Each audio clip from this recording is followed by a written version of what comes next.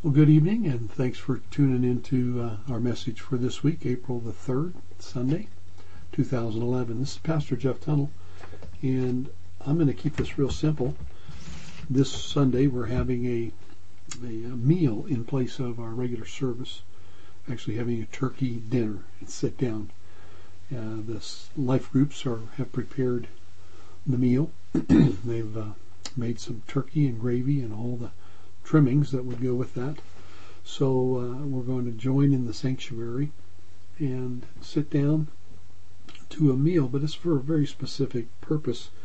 I was reading in Matthew recently and just picked up on a couple of simple thoughts when Jesus was instituting what we call the Last Supper or the communion.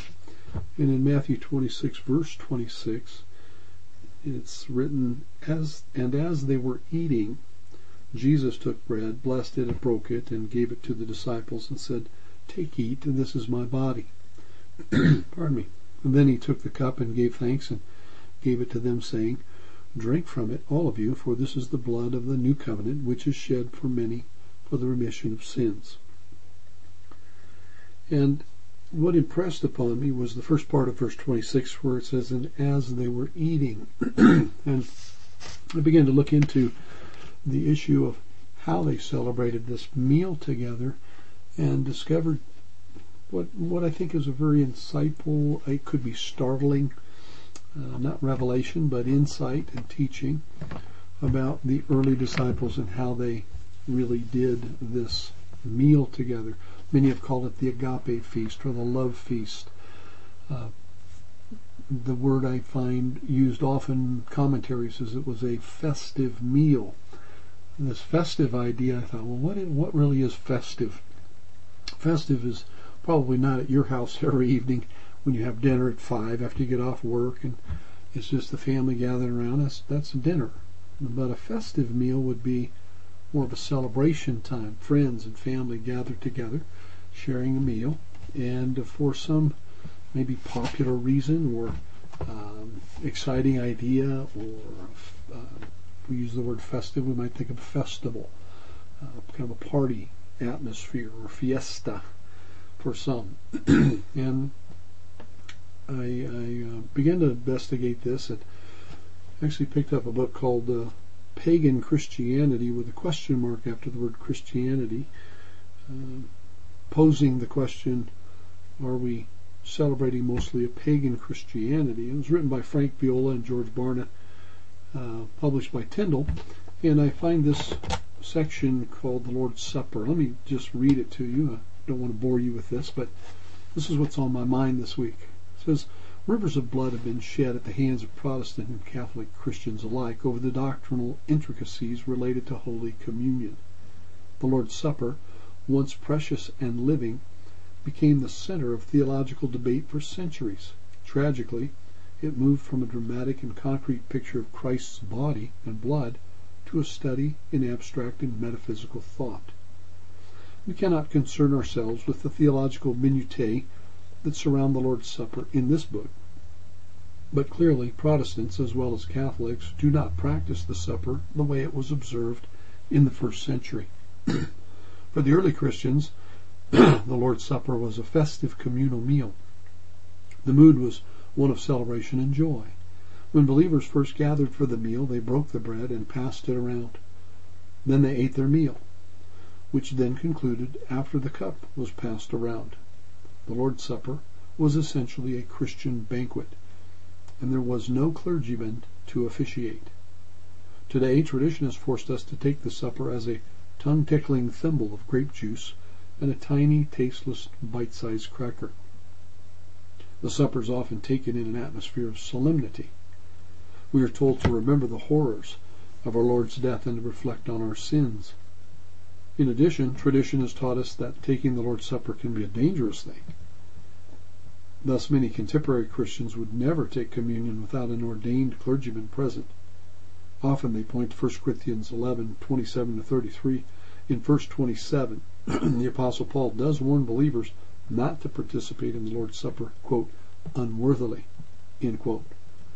In this instance, however, he appears to have been speaking to church members who were dishonoring the supper by not waiting for their poor brothers to eat with them, as well as those who were gathering to get drunk on the wine.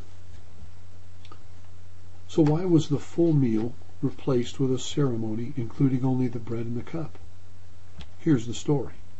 In the first and early second centuries, the early Christians called the Lord's Supper the love feast. At that time, they took the bread and cup in the context of a festive meal.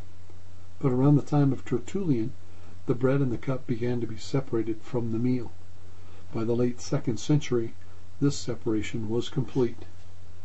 Some scholars have argued that the Christians dropped the meal because they wanted to keep the Eucharist from becoming profaned by the participation of unbelievers. This may be partly true, but it is likely that the growing influence of pagan religious ritual removed the supper from the joyful, down-to-earth, non-religious atmosphere of a meal in someone's living room.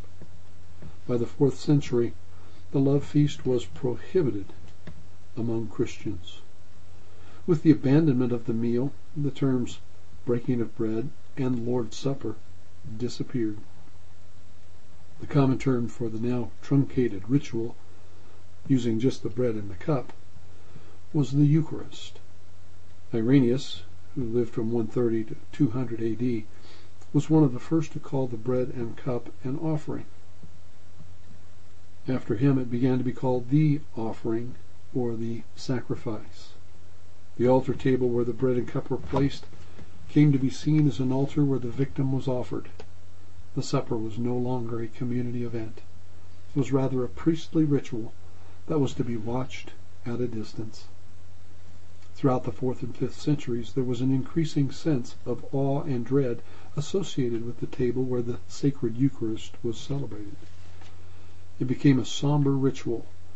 The joy that had once been a part of this had vanished. The mystique associated with the Eucharist was due to the influence of the pagan mystery religions, which were clouded with superstition. With this influence, the Christians began to ascribe sacred overtones to the bread and the cup. They were viewed as holy objects in and of themselves. Because the Lord's Supper became a sacred ritual, it required a sacred person to administer it. Enter now the priest offering the sacrifice of the Mass. He was believed to have the power to call God down from heaven and confine him to a piece of bread. Around the 10th century, the meaning of the word body, changed in Christian literature. Previously, Christian writers used the word body to refer to one of three things. 1, the physical body of Jesus. 2, the church. Or 3, the bread of the Eucharist. The early church fathers saw the church as a faith community that identified itself by the breaking of bread. But by the 10th century, there was a shift in thinking and language. The word body was no longer used to refer to the church.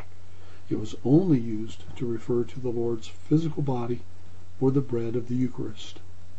Consequently, the Lord's Supper became far removed from the idea of the church coming together to celebrate the breaking of bread. The vocabulary change reflected this practice. The Eucharist had ceased to be part of a joyful communal meal, but came to be viewed as sacred on its own, even as it sat on the table. It became shrouded in a religious mist. Viewed with awe, it was taken with glumness by the priest and completely removed from the communal nature of the ecclesia, the church. All of these factors gave rise to the doctrine of transubstantiation. In the 4th century, the belief that the bread and wine changed into the Lord's actual body and blood was explicit. Transubstantiation, however, was the doctrine that gave a theological explanation of how the change occurred. This doctrine was worked out from the 11th through the 13th centuries. With the doctrine of transubstantiation, God's people approached the elements with a feeling of fear. They were reluctant even to approach them. When the words of the Eucharist were uttered, it was believed that the bread literally became God. All of this turned the Lord's Supper into a sacred ritual performed by sacred people and taken out of the hands of God's people. So deeply entrenched was the medieval idea that the bread and cup were a, quote, offering, end quote, that even some of the reformers held to it. While contemporary Protestant Christians have discarded the Catholic notion that the Lord's Supper is a sacrifice, they have continued to embrace the Catholic practice of the supper. Observe a Lord's Supper service often called Holy Communion in most Protestant churches, and you will observe the following. The Lord's Supper is a bite-sized cracker or a small piece of bread and a shot glass of grape juice or wine.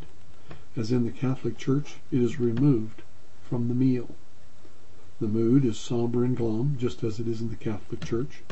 Congregants are told by the pastor that they must examine themselves with regard to sin before they partake of the elements, a practice that came from John Calvin.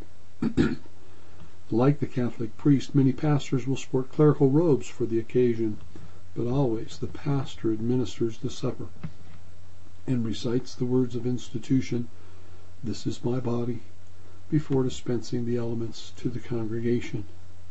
With only a few minor tweaks, all of this is medieval Catholicism through and through. Now, in the summary of this chapter, Frank Viola states, in the same vein, the Lord's Supper, when separated from its proper context of a full meal, turns into a strange pagan-like rite. The supper has become an empty ritual officiated by a clergyman, rather than a shared life experience enjoyed by the church. It has become a morbid religious exercise rather than a joyous festival, a stale individualistic ceremony rather than a meaningful corporate event. As one scholar put it, it is not in doubt that the Lord's Supper began as a family meal or a meal of friends in a private house. The Lord's Supper moved from being a real meal into a symbolic meal. The Lord's Supper moved from bare simplicity to elaborate splendor. The celebration of the Lord's Supper moved from being a lay function to a priestly function. In the New Testament itself, there is no indication that it was the special privilege or duty of anyone to lead the worshiping fellowship in the Lord's Supper. Wow. And so ends this portion on page 197, again from the book Pagan Christianity, with a question mark. This was one of the stimuluses that made me begin to think, wouldn't it be nice to sit down and have a festive meal again and include communion as a part of the meal?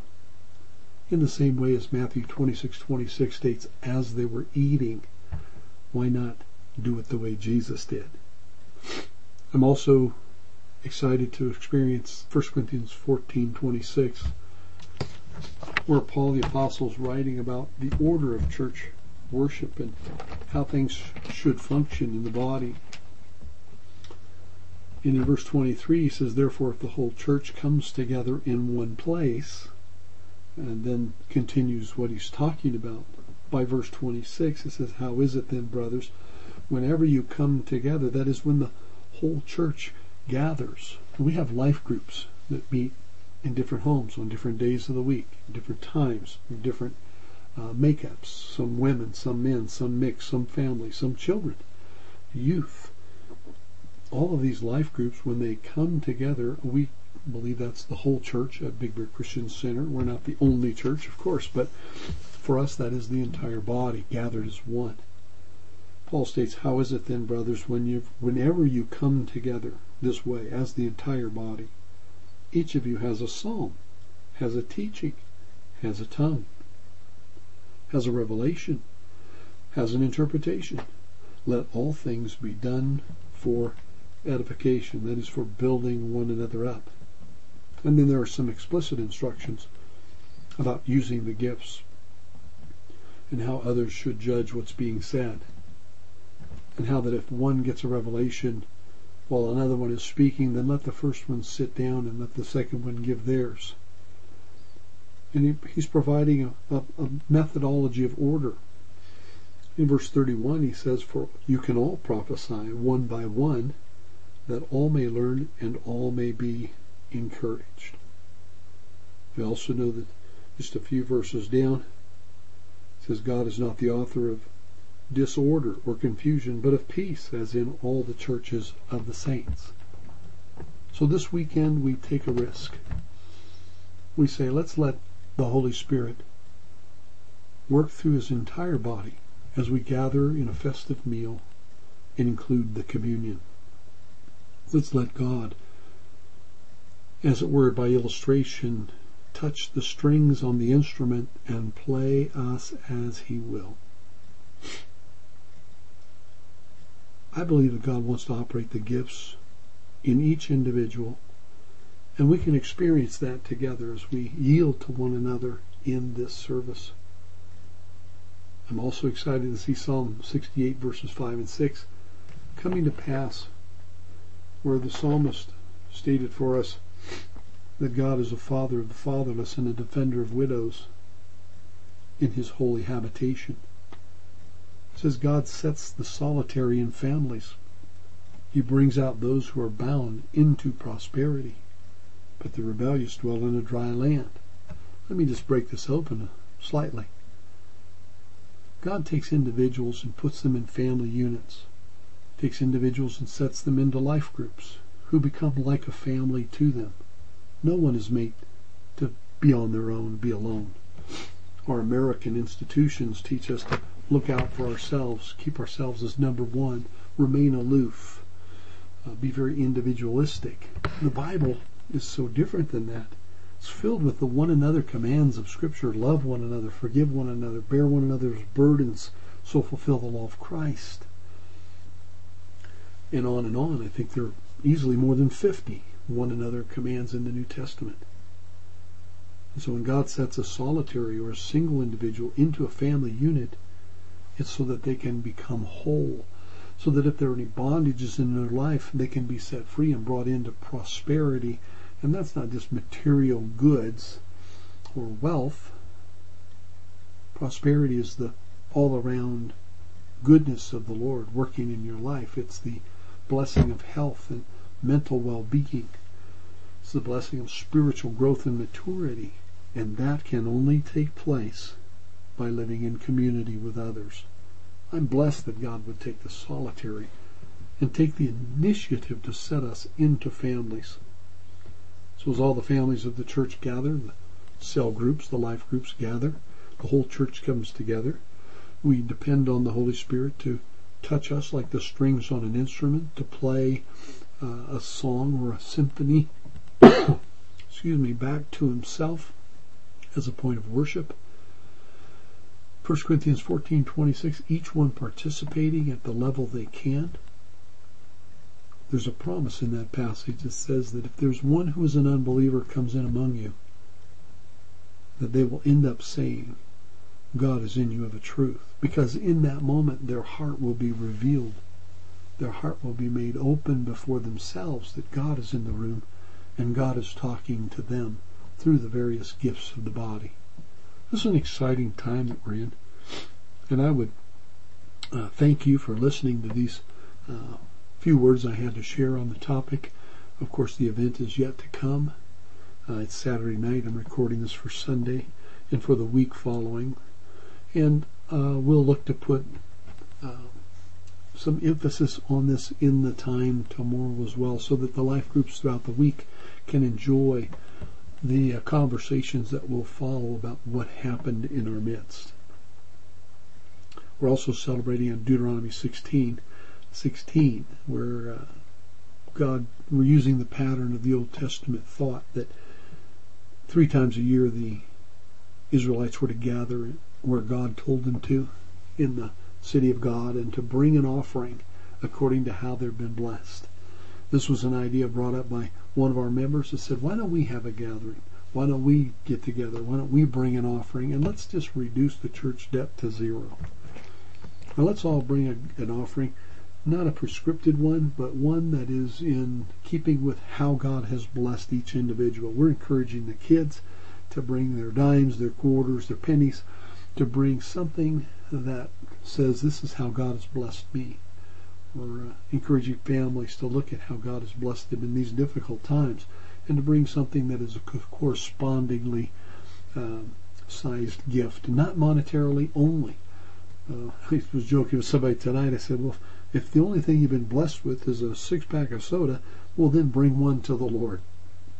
And we've made a receptacle there, a treasury type device, and we're going to be bringing those with joy and gladness. And anything that is accumulated that can be turned into a debt reduction cash flow, then we're going to take out the church debt, and that's our goal. But we're going to do it together. We're going to do it in proportion to how God's blessed us, and it's not about the money, and it's not really about the food that we'll be eating together in the meal. It's about celebrating the Lord and His goodness to us.